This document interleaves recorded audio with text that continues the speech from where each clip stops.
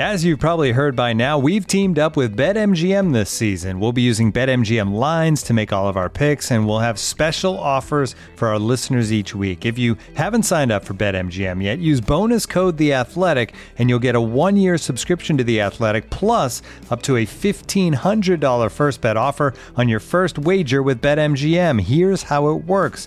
Download the BetMGM app and sign up using bonus code The Athletic. Make your first deposit of at least $10. Place your first bet on any game and claim your voucher for a 1-year subscription to The Athletic. See BetMGM.com for terms. U.S. promotional offers not available in D.C., Mississippi, New York, Nevada, Ontario, or Puerto Rico. Gambling problem? Call 1-800-GAMBLER. Available in the U.S. Call 877-8-HOPE-NY or text HOPE-NY 467-369 in New York. Call 1-800-NEXT-STEP in Arizona. 1-800-327-5050 in Massachusetts. 1-800-BETS-OFF in Iowa. 1-800-270-7117 for confidential help in Michigan. 1-800-981-0023 in Puerto Rico. First bet offer for new customers only in partnership with Kansas Crossing Casino and Hotel. Don't forget, if you haven't signed up for BetMGM yet, use bonus code The Athletic, and you'll get a 1-year subscription to The Athletic, plus up to a $1,500 first bet offer on your first wager.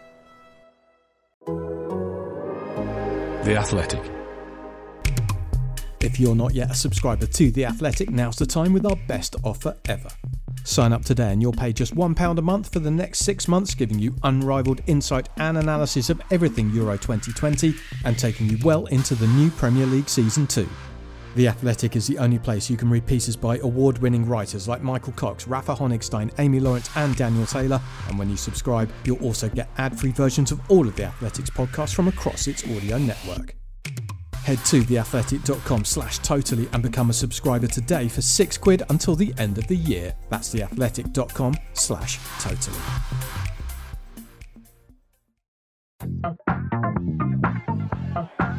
Good afternoon, passengers. This is a pre-boarding announcement for Flight 89B. Please have your boarding pass and identification ready.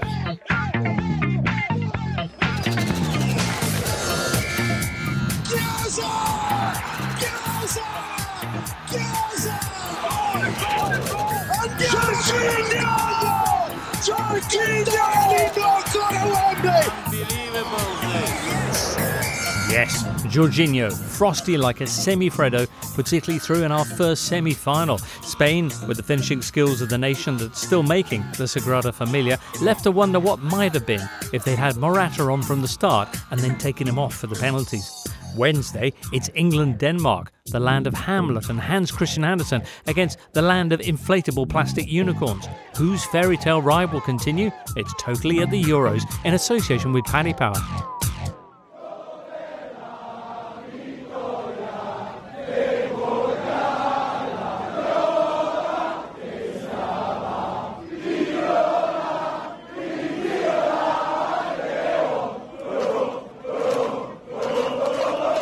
Hello, listener. Happy Italian supporters there, queuing on Wembley Way on their way home from that epic semi-final Tuesday evening against Spain. We're here post-game, Wednesday morning, of course, for you with Adam Crafton and Daniel Story here with us today. Hello, boys.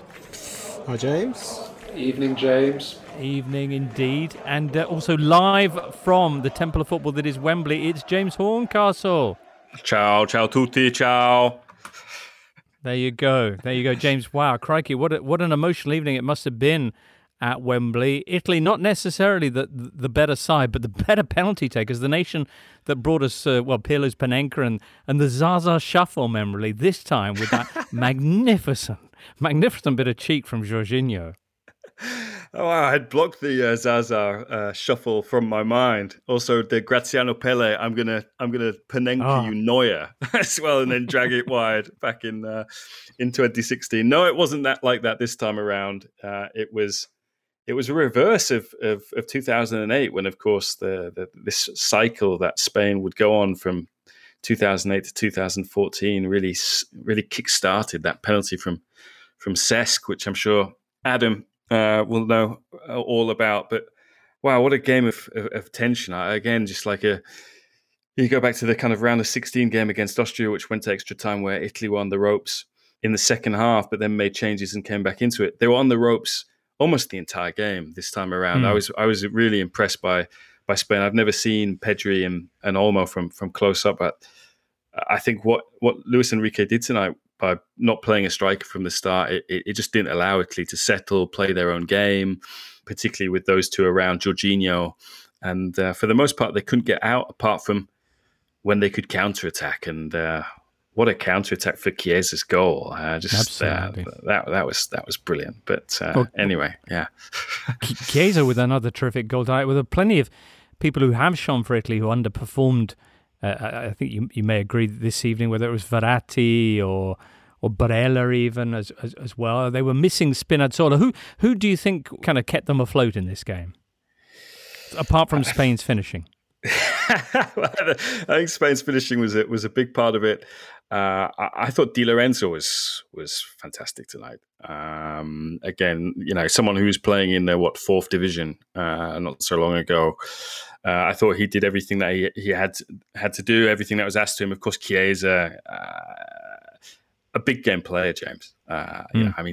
Scored the winner in the Coppa Italia final, scored those goals in that kind of ill-fated night against Porto in the Champions League when, Ronaldo jumped, covered his face, and Porto scored from a free kick that went under the wall. So I think those two, and also Donnarumma. The thing that kind of stunned me was Italy's attitude going into the penalty shootout.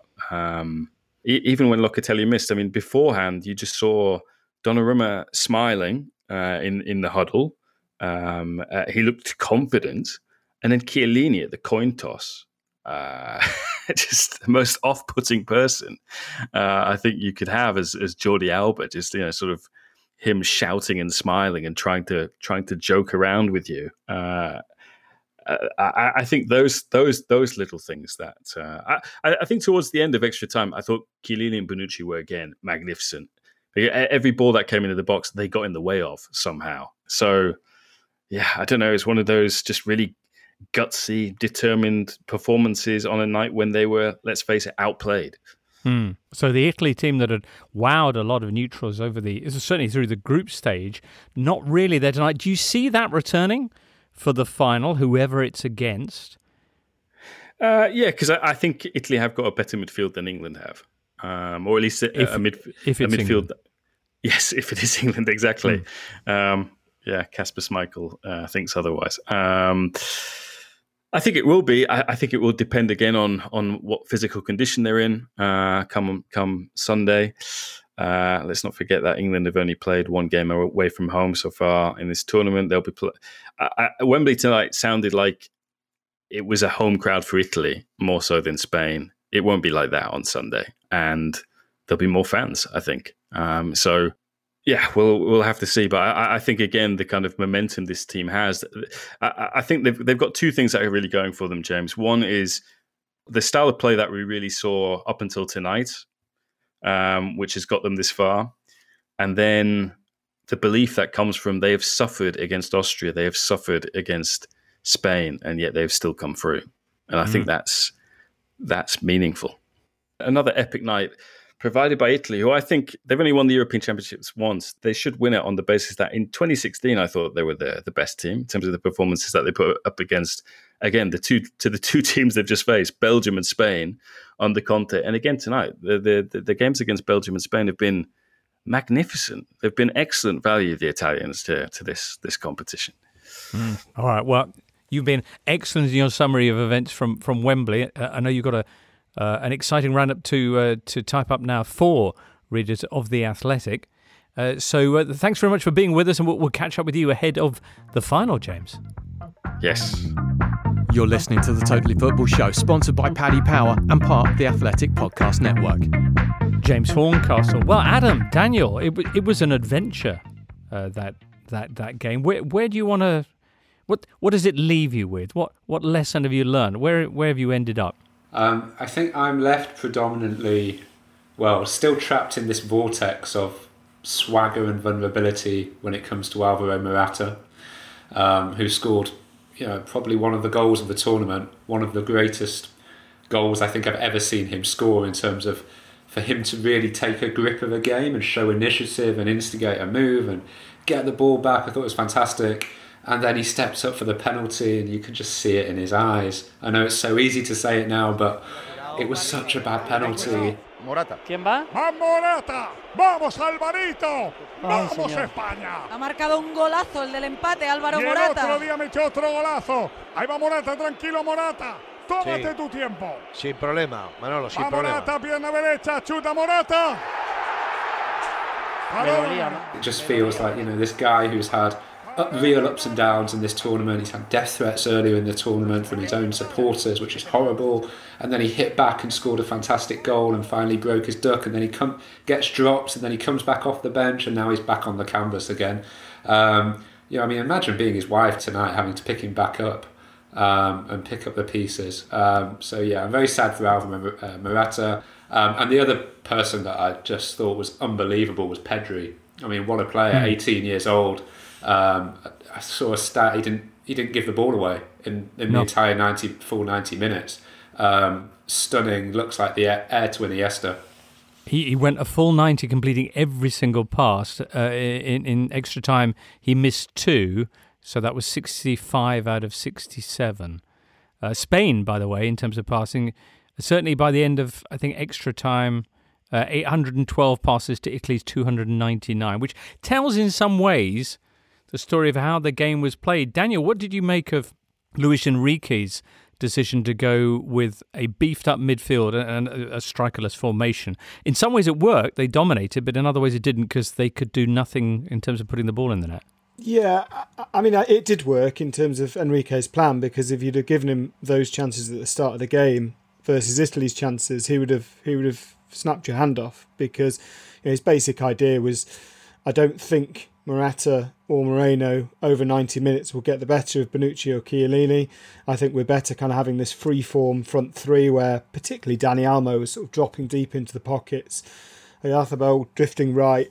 And I think Italy really did struggle with that. And it wasn't just about what they did with the ball. It was also, it enabled this really intense press to kind of knock Italy off their game. I think the only flip side to that was, because players are tired at this stage of the tournament, that press meant that the defensive line had to be pretty high. And in the first half, we saw pretty simple direct balls to send Emerson through twice. And I don't think Unai Simon is a sweeper keeper necessarily. He got himself in trouble a couple of times there. But they did dominate the game. As James Horncastle said, any other night, Enrique would take that performance, he would have taken those chances, he would have just hoped his side were a little bit more ruthless. And I think even in extra time, because it looked quite obvious from 95 minutes onwards that Italy were kind of sat in, they weren't really trying to counter as much.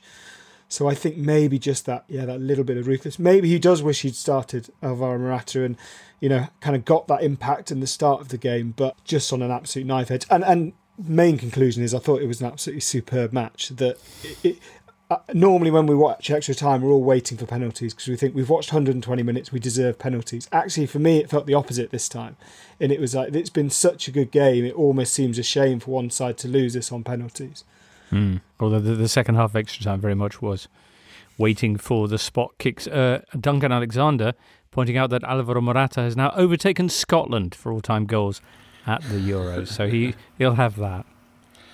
And also, this is my favourite stat that I keep going on about, but it does leave Italy now within a whisker of the absolutely magnificent feat of the Eurovision European Championship double. Never been done before, never been a World Cup Eurovision double either, but they are now on the brink.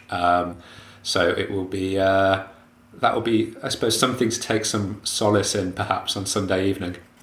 Yeah. Okay, so words of solace for any Spanish supporting listeners, Daniel? Well, two things. Firstly, they played tonight far better than they played in the rest of the tournament. They turned up in the biggest game and they completely imposed themselves and implemented the plan that Enrique came up with. And also, the foremost attacking players on the pitch that started the game were aged 24, 23, 21 and 18, which, if that is going to be the plan for the future, to play this kind of fluid front three with a kind of multi-purpose, pretty stellar midfield behind it, it looks good for the future.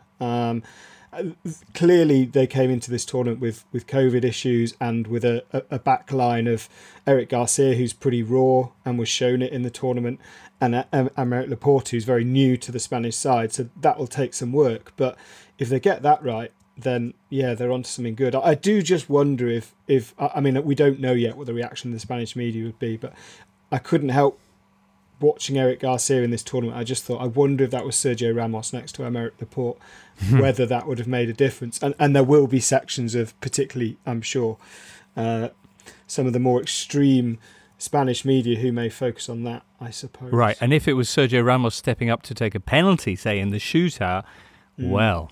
Indeed. Although he might well have been suspended for the semi-final. I do think you're right, though, Daniel. I mean, the expectations in Spain before the tournament were pretty low. There wasn't a huge amount of excitement around the squad. There was quite a bit of angst around the fact there was no Real Madrid player in it as well. I think they've performed beyond expectations. They had a couple of really exciting games. Better team tonight in the semi-final, I thought. Watching it as an England fan, tempting fate, looking ahead, I was thinking, I don't want to play against that midfield. I don't want opponents to have that much of a ball when we know England don't really keep the ball that well. So yeah, I thought it was really encouraging. And looking 18 months on at Qatar, I think they will go into that with increasing confidence. And they have good young players coming through. Pau Torres as well in the defence will be another year older and probably at a bigger club as well by then as well. Adam, presumably then watching Italy actually win the penalty shootout, you felt a sense of relief that if England do get through Wednesday night's game, they will be facing a team that probably might be quite happy to leave them bundles of time on the ball. Yeah, I can't work it out. I mean, at the same time as saying, I would have found it quite agonising to watch England play against Spain at Wembley. At the same time, there is just this feeling, isn't there, about this Italian team that they are just so tough to beat. So tough to break down. I think if England was to get the first goal against Italy, I'd be very confident that they would win the game. No one's done that to Italy in what, around 2 years now, 33 matches unbeaten. Yeah, and I think I'm right in saying that it's now only 3 of the 50 games at this tournament has the team who scored the first goal lost the game. So I mean that shows. Which ones were they? So there was the group stage game between Germany and Portugal where Cristiano Ronaldo scored first and Germany won 4-2. Then Denmark took the lead against Belgium and Kevin De Bruyne came off the bench and inspired Belgium to win 2-1. And then Spain played against Croatia and they did technically score the own goal, a very dramatic own goal that Unai Simon let past him, but then went on to win on penalty kicks. So as far as I can tell, those are the only 3 games. But I suppose it does underline that huge cliche of how important the first goal is in major games. All right, absolutely. Well, England, of course, Wednesday night will be looking for that all-important first goal against Denmark. So now that we know one side of Sunday's final, let's head over to that game. So, lads, we're back to Wembley for the semi-final of the Euros. Now, look, I'm not sure if you know this, but we've actually been in a very similar scenario before. And no, Gaffer, no, it doesn't ring any bells. What, Euro 96, the penalty shootout? No, I think anyone taking a penalty is brave. Yeah. Sir Gareth has a chance to exercise his demons as his England take on Denmark in the semis. And with Paddy Power, you can get a free bet if one leg of your 4+4 bet builder lets you down. Paddy Power! Pre-match only, max free bet £10, excludes enhanced match odds, min odds 1 to 5 per leg on non-exclusive T's and C's apply, 18+, begambleaware.org.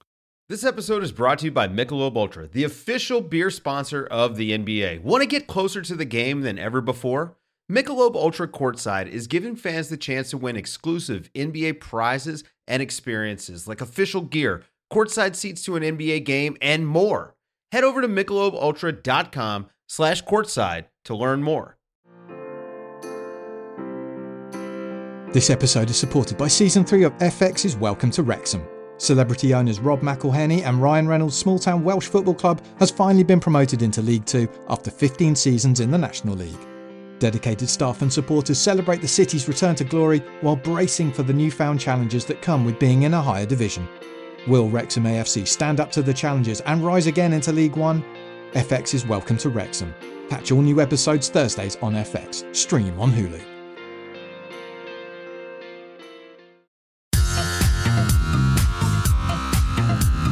This is the Totally Football Show, part of the Athletic Podcast Network.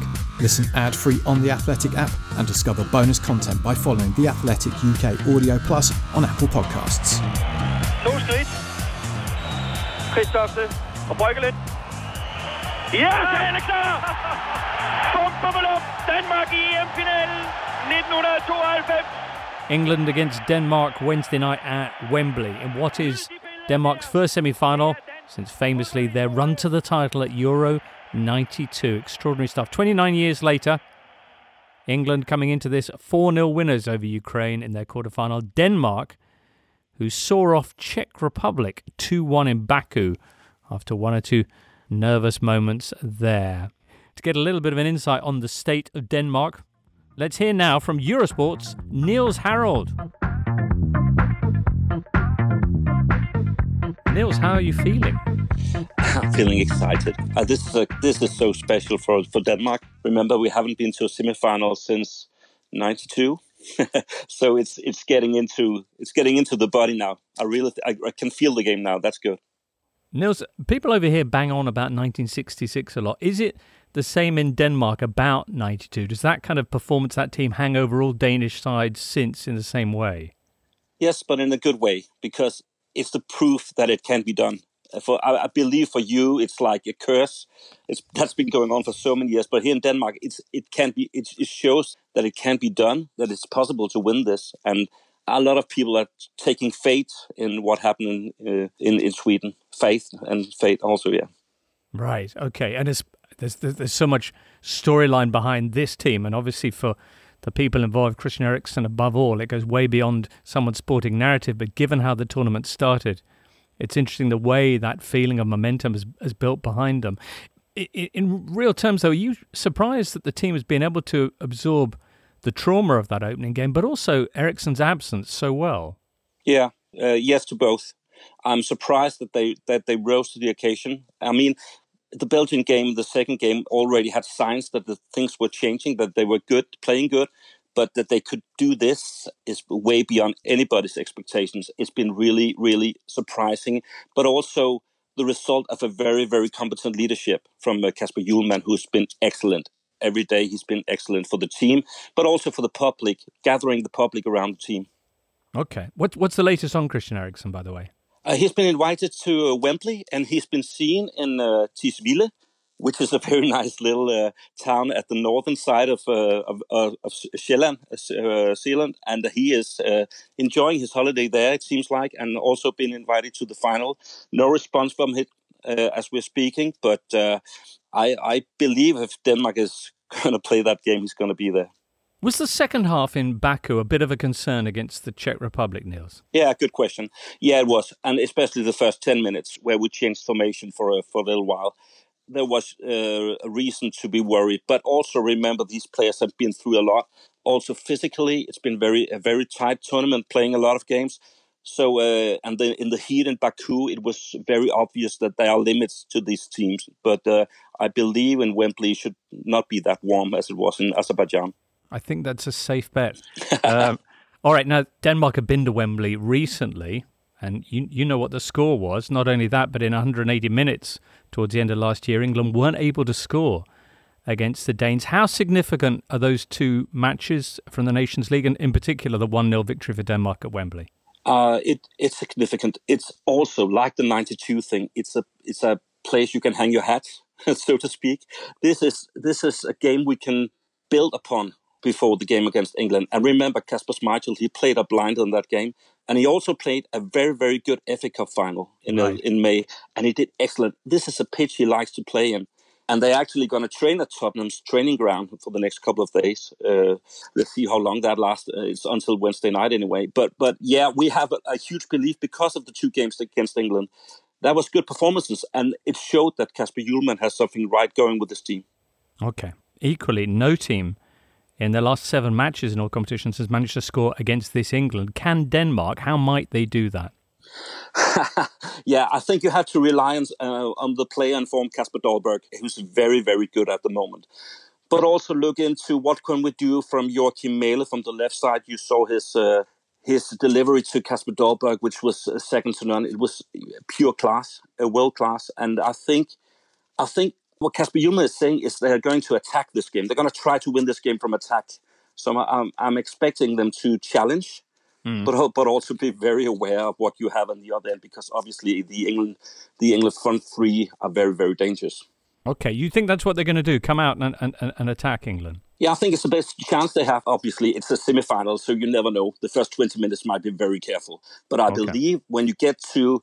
I think this is the quality of the team. They have players who can do things on their own. And I think that's what you need against England at Wembley with only 8,000 Danish spectators on the seats. Nils Harald there. Mentioning Kasper Schmeichel, who threw down a little bit of a cheeky soundbite gauntlet on Tuesday when somebody asked him about football coming home and that. By the way, we had stats earlier on, Adam. Did you see the one that this semi-final between England and Denmark pits together two goalkeepers who both made their senior debut in professional football for Darlington? Remarkable. Amazing. It's got to be the first Euro semi-final you could say that about. Jordan Pickford on loan from Sunderland at the time. Kasper Schmeichel kicked things off at Darlington on loan from Man City. Incredible. Anyway, England, Daniel. England. What's your biggest concern and what are you most looking forward to? I've kind of reached a sort of weird and surprising, even to myself, kind of zen status about the semi-final, in that doesn't necessarily reflect a complacency or a surety that England are going to go through, although they are deserved favourites, I think. But all the angst seems wasted because the team doesn't seem to feel any of this angst. I think Southgate's greatest achievement is kind of managing to both allow his players to express themselves on and off the pitch, but also managing to shut out this kind of noise or any pressure. And they just seem to be the kind of best version of themselves on and off the pitch. And for that reason, I will be very nervous come 7:55, and I'm glad we're not talking then. But now I kind of feel, it doesn't feel to me like England are playing potentially their best chance to get into a final in 55 years in, less than 24 hours time. I feel strangely calm about the whole thing. Is that because you feel the team has actually acquitted itself well, that it has actually lived up to its potential, and that whatever happens, it's been a good tournament? Yeah, my fear whenever England go into a tournament is not that they're not going to win it, it's that they're going to disgrace themselves or be disgraced by the reaction to them going out of that tournament. And that's largely reflective of the fact that we haven't been in many situations like this before where we're favourites for a semi-final. So yes, it reflects that absolutely, but it goes beyond that. It also speaks of a kind of calm and a team that is genuinely enjoying its football on stages where England teams who I think had better quality than this one really didn't enjoy themselves. Yeah, I think that the 2002 squad, potentially even the 2006 squad, was better than this in terms of personnel. You might even argue that the 98 squad was, but that isn't the only way to judge an international team, and there's an argument that it's completely the wrong way to judge an international team. If you judge it about the kind of connections between players and the connections between manager and players, and even to an extent, I think players and the wider community of football, I think this team knocks them out of the park because they just seem to have gone about things the right way, and that makes me incredibly proud as an England fan because goodness knows we had a long time without it. Daniel, I actually don't agree with you on the quality in this squad. I actually think, the more I think about it, the more I do think, apart from France, England had just about the best squad at the tournament. In terms of when you look at the players that they have on the bench, you're talking about players who would be sold, who have been sold this summer for 70 million already. Jack Grealish is going to probably go for 100 million if he goes. One of Rashford, several of Rashford, Foden, Grealish, Saka, Mount. It's possible they all don't play against Denmark. I think there's a massive amount of quality, and someone like Dominic Calvert-Lewin, I think, is a fantastic player as well. So I get what you mean in terms of like the strength and depth maybe in the defensive parts, but I've sort of slowly come to terms with the fact that actually I feel England are performing in line with the quality of the squad. Which is not something to be understated. That's there's a lot of squads in club and international football that struggle and fail to do that. But I do think this is a really special group that can continue to grow together beyond this tournament. This Denmark game and the match last October, which the Danes won at Wembley 1-0, it was largely the same groups of players that we're looking at here, but it feels like some alchemy has occurred within the England squad, certainly, and possibly within the Danish side as well. They've reached a semi-final just like England have as well. What's your feeling then about England's chances if they have possibly the best squad in the tournament? Are they going to breeze this one the same way they did Ukraine, do you think, Adam? No, I don't. You don't breeze semi-finals, do you? They are tense occasions, and I think that the size of the crowd and the home crowd, it might be a blessing, it might be a bit of a curse if things don't start particularly well, because it's a huge amount of pressure and expectation on England. I think England are a different team to obviously when they played Denmark before, in that first of all, Harry Maguire was in a very, very different place then, coming off the back of a few nights in a cell in Mykonos, and also on the back of a really poor start to the season with Man United. They lost 6-1 at home to Tottenham. So I think he's a major difference, but also you've got that continuity of playing together for a few weeks that brings that about, and a home tournament. I'm sort of dodging the question about what this means for England in a semi-final. My feeling is that England are the better team, and if they can manage the expectations, which they've been fantastic at so far in the tournament, then they should win that game. If you were at I'm not going to do a combined X1 because it doesn't tend to end well for me. But if you were to do one, then there aren't that many Danish players that you would think would be going into that England side. So I think the expectation in terms of quality is that England should win the game. It's a home game for them. But let's see. Okay. Daniel? Yeah, I broadly agree. I think I said on this podcast before, the tendency with England, because for some reason there seems to be this kind of weird attempt to haul down everything they do, is that they haven't beaten anyone yet. Germany were poor and Croatia aren't the team they were, and the reality is England still did beat those teams. And if that is true, which I don't believe it is, the same is certainly true of Denmark, who have only had very obvious extenuating circumstances in their first game, and perhaps was also relevant for their second, but they have only beaten Russia, and then Czech Republic, they weren't particularly good in the second half, although they got through, and they dominated against Wales, but Wales kind of lost their head for the last half hour. And I think this is a challenge for Denmark as well. I think they are in the better position in that they come in with, as Neil's referred to, a real sense of what can go wrong from here. We're already way in above what we believed we would do, which that wherever England get, that will never apply to England, because we will never be an underdog. It doesn't matter what squad we have, we will never be considered an underdog, and certainly shouldn't be when we're at home in a semi-final.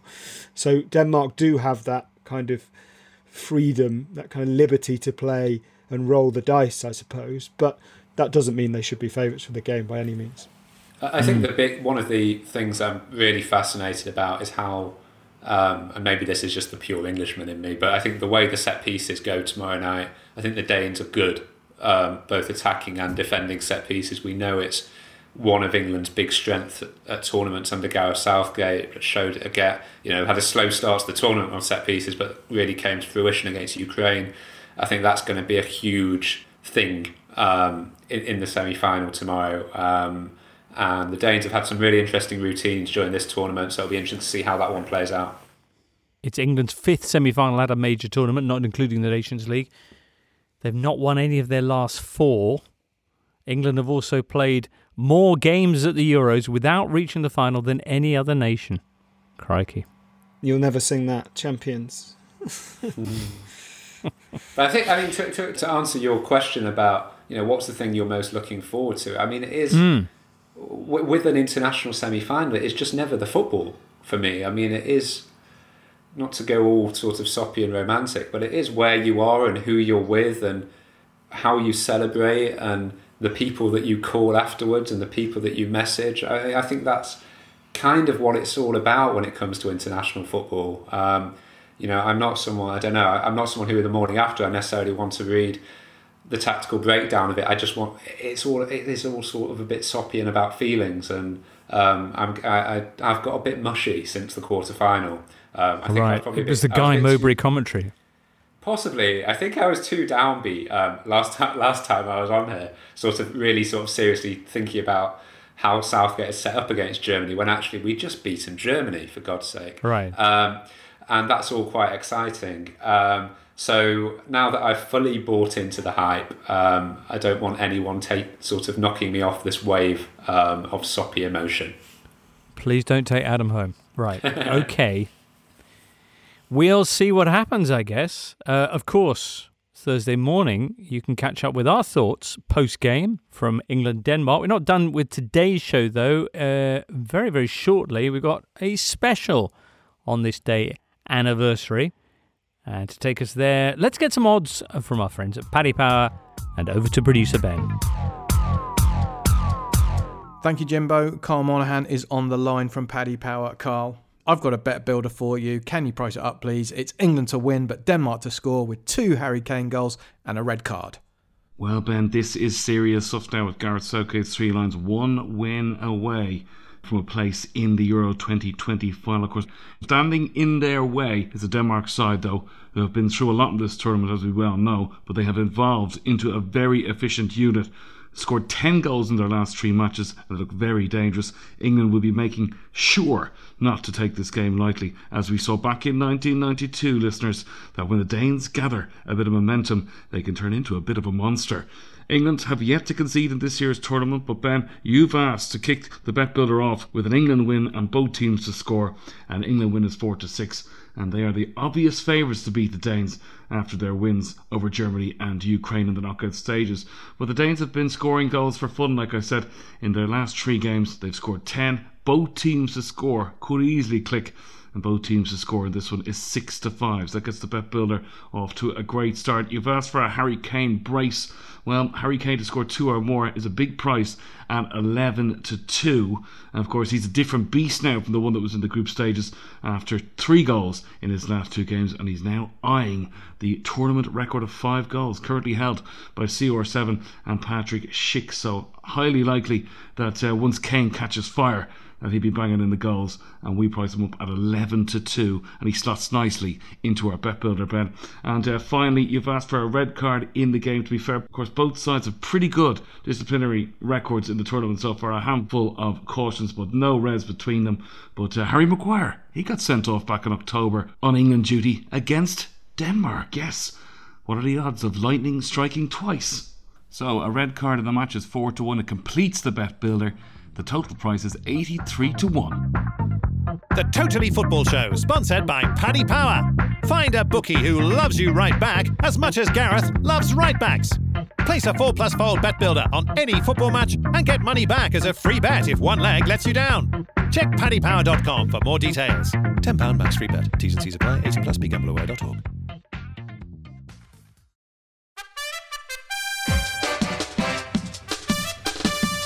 Hello, I'm Mark Chapman, host of The England Show, brought to you daily throughout Euro 2020.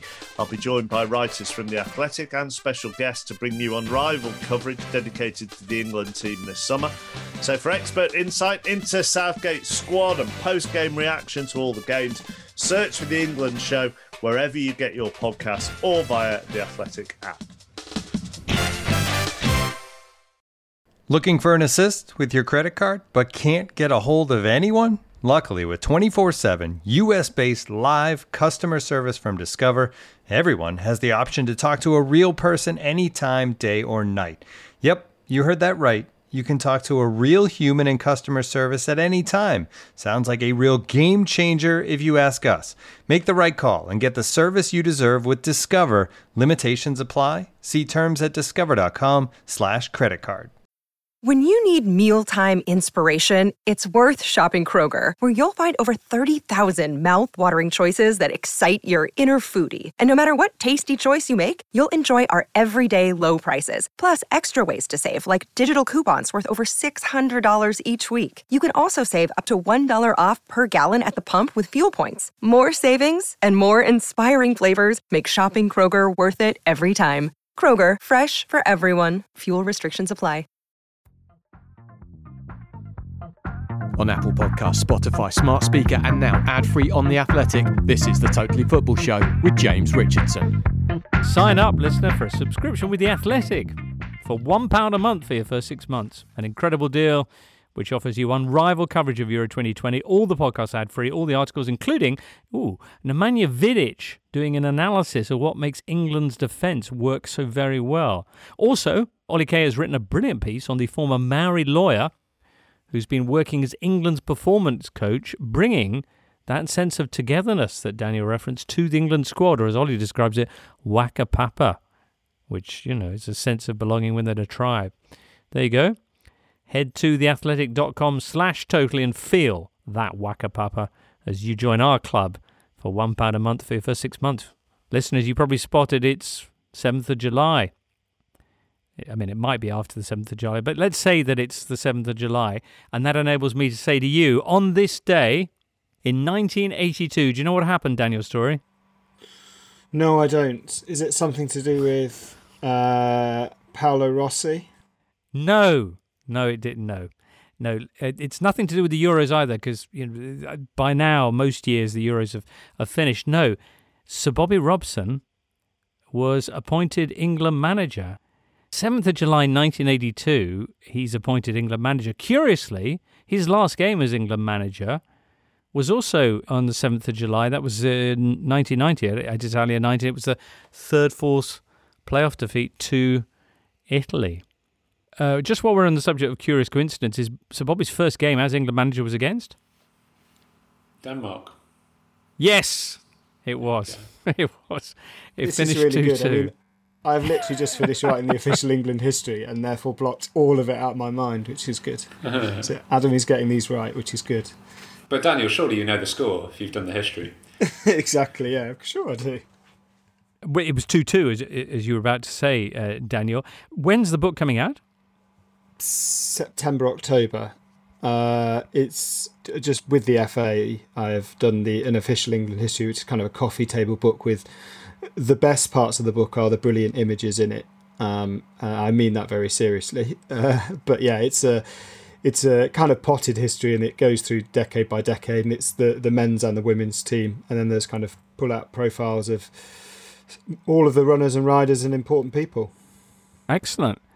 Sir Bobby, who of course took us to that semi-final of Italia 90 against West Germany, and is a manager, I think, who has a very special place in a lot of supporters' hearts. Would you care to try and sum up why it is that he resonates so much? Because he was a man who I think ostensibly had to, through no choice of his own necessarily, take England through probably the hardest decade of English football, in the hardest position in English football, and did so with slings and arrows being almost continually fired in his direction, and did so not just with a grace but without ever losing an iota of the kind of good humour and generosity and kindness which pretty much defined his whole life. He is, I think he would be fair to call him the grandfather of English football. He wasn't necessarily around for England's dawn, but in terms of our first games, but he certainly runs like a kind of iota through English football from the 50s onwards, and will be forever remembered, not just in the Northeast, I think, but certainly amongst all England supporters.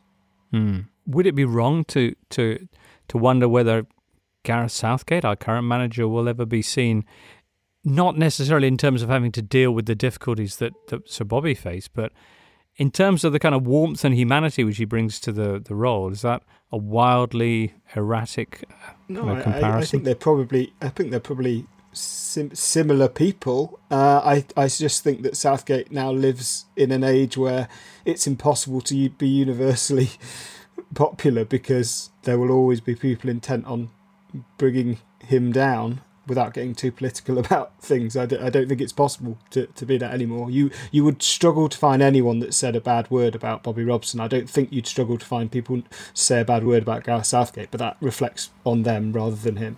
But do you think maybe this is going too broad, but do you think that's just part of living in the present? If you'd have had this conversation about Bobby Robson in 1989, 1985, 1986, you'd probably have found people that would have said things. It was I saw a poll the other day about the sort of favourability ratings of Martin Luther King in the 1960s compared to sort of the modern day, and it had gone from like 33% at the peak of his, what we now consider the peak of his fame in the mid 60s, to now obviously through the roof in the present day.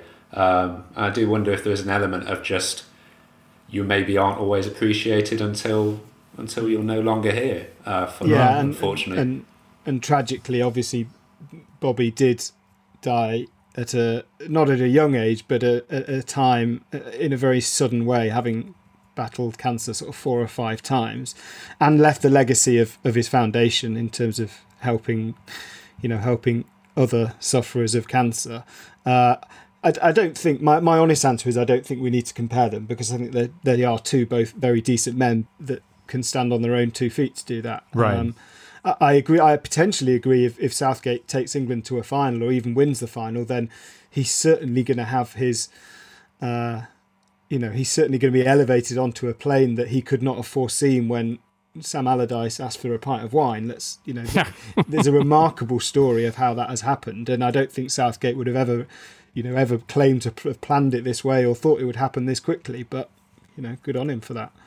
Well, we managed to compare him by association to both Sir Bobby Robson and Martin Luther King tonight, which still won't be enough if he wins England Euro 2020, but probably means our work for this evening is done. Although I would just like to mention that Italy-England third-fourth playoff in Italia 90, was it the scene of the worst offside decision in the history of football? Do you remember this? Right at the end of the game, Nicola Berti goes through and with an absolutely thumping header puts Italy 3-1 up. And the linesman either has cramp or something, but he puts his arm up with the flag and the goal is ruled out. And this was the dark ages, listener, before VAR. And you watch the replay, Berti comes from about 20 yards away, and when the ball is passed, he's still got 3 or 4 defenders to clear. Anyway, it's just always been a bit of an issue, that. Never mind. It was the third-fourth playoff. Adam and Daniel, thank you so much for being with us this evening. And James Horncastle earlier on from Wembley. As mentioned, listener, we'll be back on Thursday morning with a full report on what happens between England and Denmark. So if you can't find your way to a television or anything, we'll have all the details for you Thursday morning. Splendid. Friday, there's a preview show of the final, and then Sunday, well, it's the final. So loads to listen to here on Totally at the Euros. For now, though, from all of us here, it's goodbye. You've been listening to the Totally Football Show, part of the Athletic Podcast Network. Listen ad-free on the Athletic app and discover bonus content by following the Athletic UK Audio Plus on Apple Podcasts. Keep up to date with everything Totally at The Totally Show on Twitter, and find out the very latest subscription offers at theathletic.com/totally. The Totally Football Show is an Athletic Media Company production and sponsored by Paddy Power.